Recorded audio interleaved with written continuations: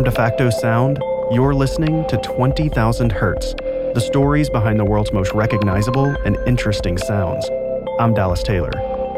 This is the story of what sound is like underwater.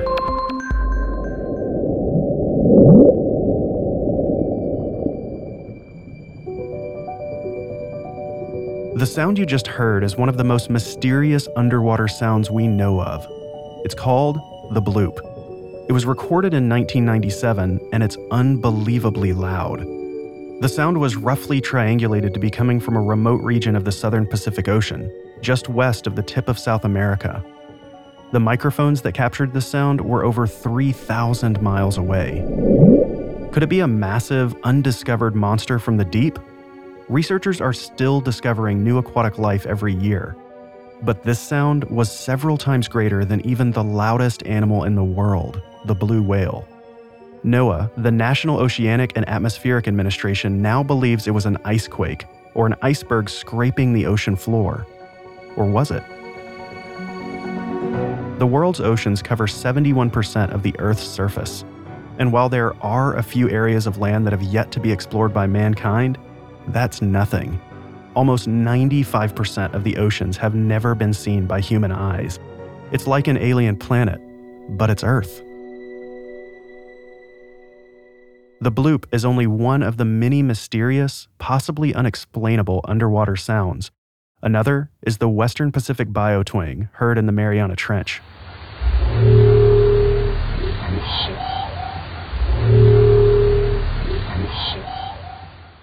Experts think it's a new type of dwarf minke whale call we've never heard before. There's also a weird beeping sound coming from the ocean floor off the coast of northern Canada. It's so bad that Inuits can hear it on land, and it's driving away animals. The Canadian military even investigated it and can't figure it out. There are other unexplained sounds with interesting names like the upsweep, the slowdown, and Julia. As we uncover more of the ocean's sonic mysteries, maybe one day we'll learn the truth.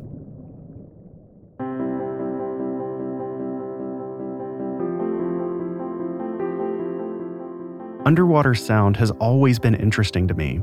As a kid, I loved to stick my head underwater with a friend and try to talk. Then, we would try to see if we could understand what the other was saying. It was a fun game, but I always wondered why I'm able to hear anything underwater. There's no air, so how could sound travel? There are physical properties of the water that make sound behave in very different ways. That's Al Jones. He's an underwater acoustician and a former Navy sonar technician. He's spent years listening to and analyzing water as a medium for sound. For starters, sound travels about 1,200 feet per second in air. Multiply that times 4, and that's the speed of sound that you get in the water. It's faster in water because of the properties of the medium itself. For instance, sound travels in pure steel about 14 times as fast as it does in air. So the denser the medium becomes, the more molecules that the sound wave gets to interact with, and it proceeds down its path inherently faster that way.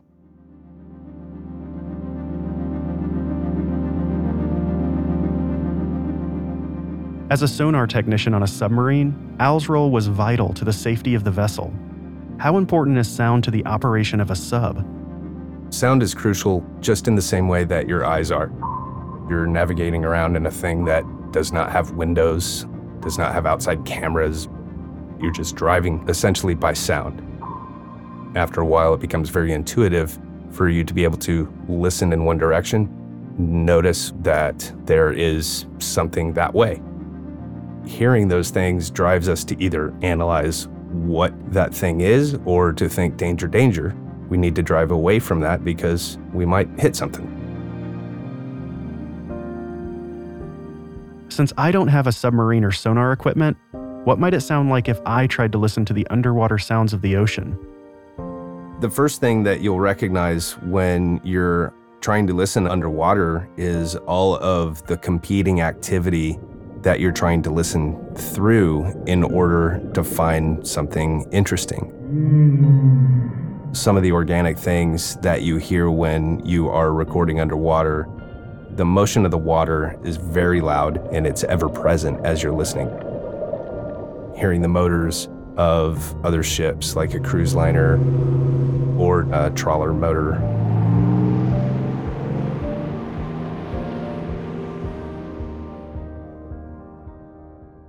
The way sound behaves underwater is pretty fascinating. How does sound affect marine life?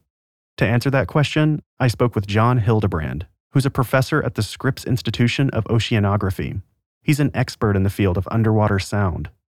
It turns out that light does not propagate very far into the ocean.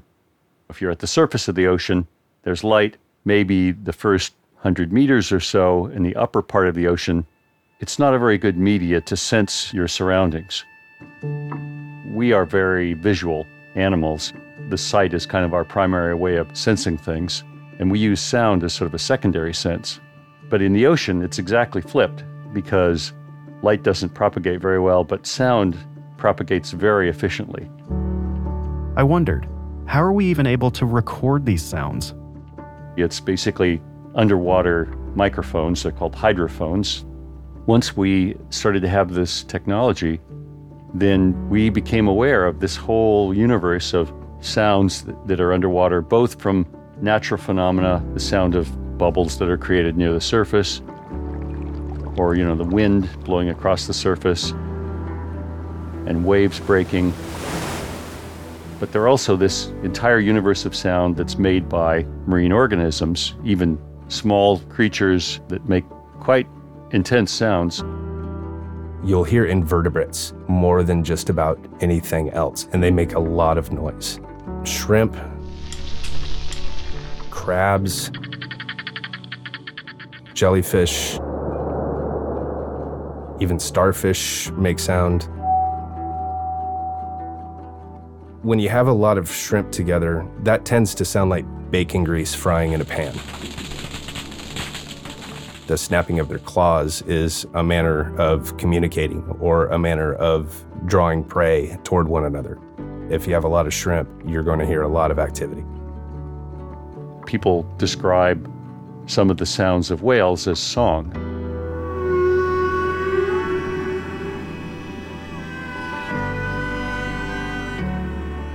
It's song because it's repetitive, it's melodic in some way.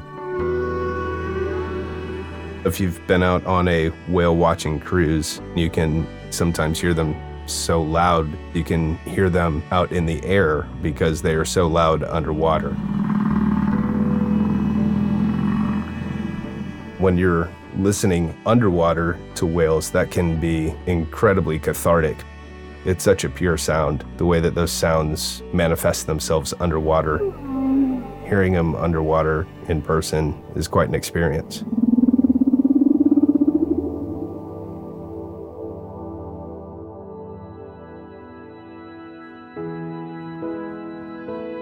Baleen whales, the large whales, are a little different.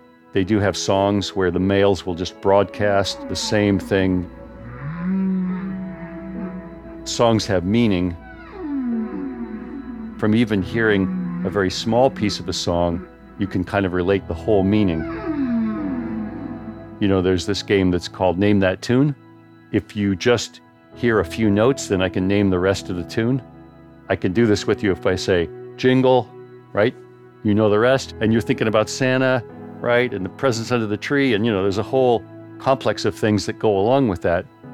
A song is a very efficient way if there's a standardized message you want to get across. It's a very efficient way of doing that because from tiny pieces of it, you get the whole message. I am the one that you would like to breed with. I am the most fit male that you will encounter. Come on over. So basically, whales have their own version of a love song. The blue whales or large whales are specialized for broadcasting these sounds a long way. so that if your girl is 20 miles away, she'll still hear you. The baleen whales, when they sing, the big ones that are singing very intensely, those are very intense sounds. If you position your body near a baleen whale where they're making these sounds, your whole body would be vibrating. Now, how far does it go?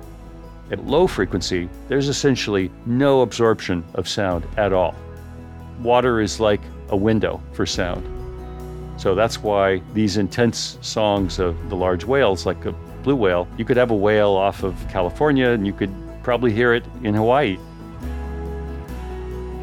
The vocalizations of whales are some of the most beautiful sounds in nature. But unfortunately, we're in danger of losing them, or at least driving them away. Underwater noise pollution is on the rise. It's a big problem that we're just now discovering.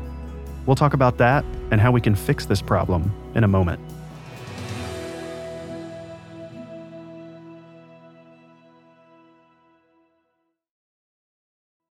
When you need mealtime inspiration, it's worth shopping Kroger, where you'll find over 30,000 mouth-watering choices that excite your inner foodie. And no matter what tasty choice you make, you'll enjoy our everyday low prices, plus extra ways to save, like digital coupons worth over $600 each week. You can also save up to $1 off per gallon at the pump with fuel points. More savings and more inspiring flavors make shopping Kroger worth it every time. Kroger, fresh for everyone. Fuel restrictions apply.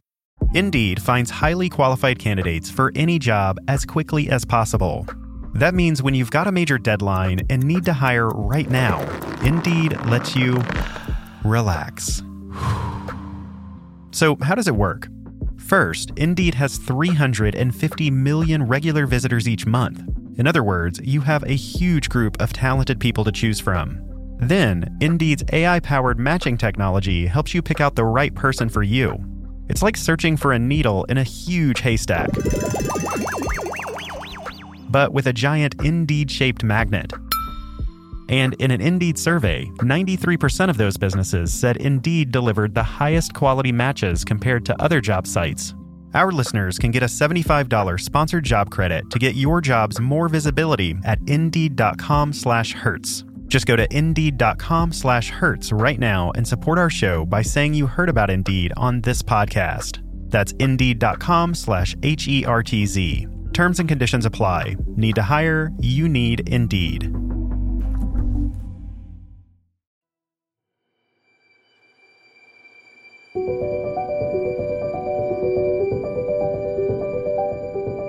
The underwater world of the ocean is sound-rich, just as much as it is here on land.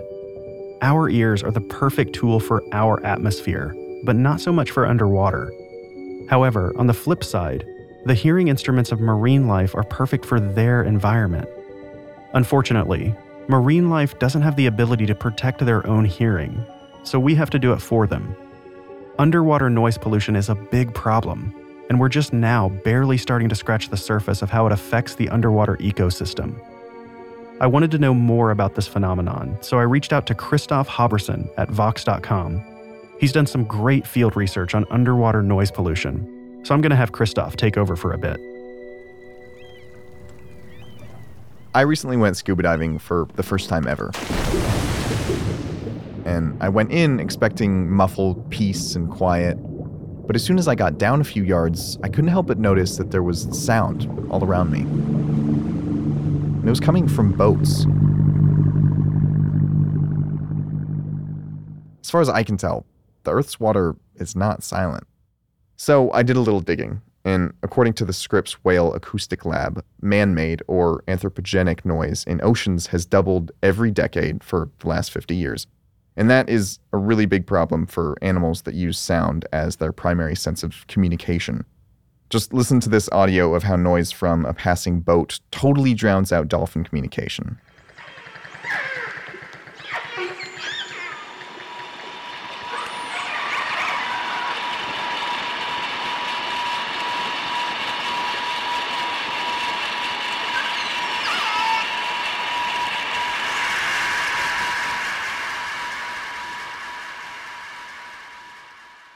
But arguably, the worst culprit of underwater sound is a process that sounds like this.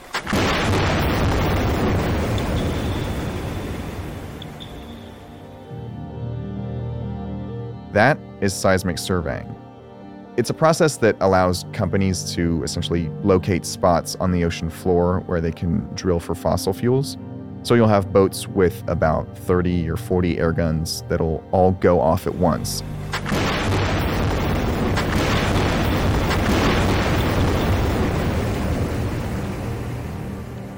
And those will move back and forth over large parts of the ocean. And bubbles from the horns expand and contract about every 10 seconds typically. And that creates a huge amount of acoustic energy, and that helps them map geological structures very deep into the ocean floor. And that process is about as loud as a jet at takeoff. And this can go on for weeks at a time. A study of seismic survey noise between 1999 and 2009 found that airgun sounds were recorded almost 2,500 miles away from the survey ship itself. At some locations, they were recorded on 80% of days for over a year. And that changes how animals behave. For animals like whales, who rely on complex sound communication systems to socialize and find food and mate, that poses a huge problem. In many parts of the ocean, we've raised the ambient noise level by 30 dBs. Now I'm going to say, I'm going to move into your office and I'm going to increase that noise level by 30 dBs.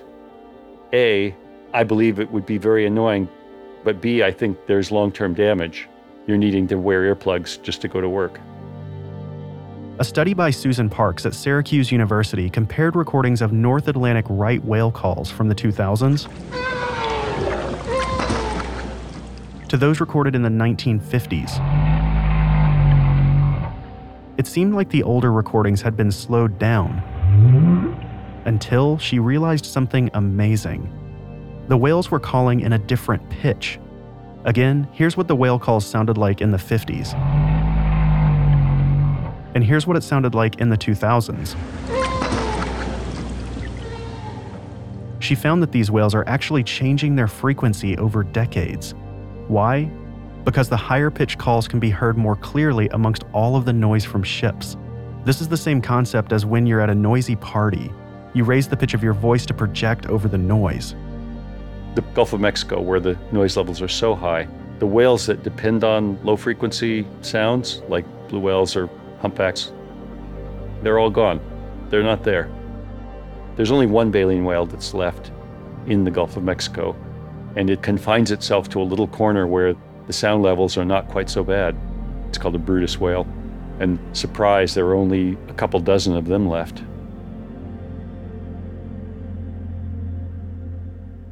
The most pristine place where we've recorded right now is in the Arctic. And it's that way because when the ice comes in, there are no ships. And also the ice keeps the surface of the ocean calm. Those are the lowest levels we've recorded anywhere. Research suggests that human-made noise can damage marine mammals' hearing organs, sometimes causing death. All of this sounds pretty foreboding, but John thinks a solution may not be too far off. The first step is we got to care. We got to realize, yes, there's a problem, and then we have to care. The quality of the ocean is based on the sound level just as much as it is on things like pollution from plastic and overfishing and all these kind of things. So if you go on a cruise ship, big, nice, awesome cruise ship, it's quiet. And it's quiet because they want the people on that ship to have a good experience. And so they've done a lot of tricks to insulate all of the cabins and parts of the ship where people are from the noise of the propulsion and the generators and all this kind of thing. So there are things you can do. The Navy cares about this deeply because they don't want their ships to be detected. So what they found is you can design more complicated propellers. You can insulate all the machinery. You put the machinery on shock mounts. If you said, here's a commercial ship, we're going to have a sound criteria. If you output a sound above this level, you cannot come into port. Then the industry cares, and then they design ships that are quiet, and then over the span of a decade or two, we could, I think, get it down maybe 10 dBs or more. That would be a help. Sight is our primary sense, but for marine life, sound is the way they communicate, breed, feed, and literally find their place in this world. The oceans make up about 70% of the Earth, and we've only explored roughly 5% of it. It's a truly alien environment, one that we still don't completely understand. And in order to preserve it, we need to be aware of how we affect it. Just like cutting down the rainforests, the sounds humans make could have just as devastating of an effect on the planet. But all is not lost. I'm hopeful that there's some future technology that we haven't even thought of that can do the same job without generating so much noise. But it is something that we have to pay attention to first. In 2015, the Navy agreed to limit sonar testing in critical ocean habitats near Southern California and Hawaii. In 2016, NOAA unveiled a plan to assess the human impact on underwater environments and to use quieter research vessels. And in 2014, the International Maritime Organization adopted guidelines for lowering noise from commercial ships with noise dampening techniques. Unfortunately, these guidelines are not yet mandatory. But some experts believe, if instituted, it could lower ship noise by up to 99%. Now that sounds great.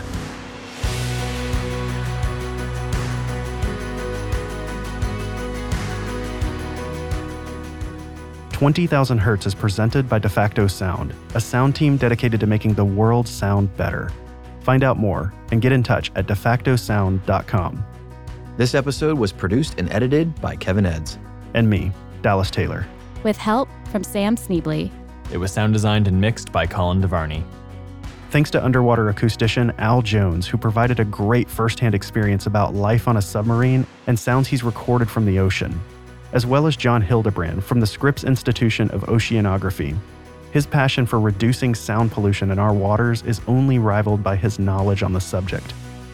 We're also thankful to have been joined by Christoph Haberson from Vox.com. We live in a world of too much information and too little context. Vox cuts through the clutter. I've been a subscriber for years. Be sure to go over to YouTube and subscribe. You can find their channel at youtube.com/VOX. Like the music you hear on this episode of 20,000 Hertz? Each song is provided by our friends at MusicBed. You can listen to all of them on our exclusive playlist. Start listening now at music.20k.org. Also, please go to the podcast app of your choice and give us a quick rating and review. It helps a ton. You'll find all of the links I mentioned in the show description. Thanks for listening.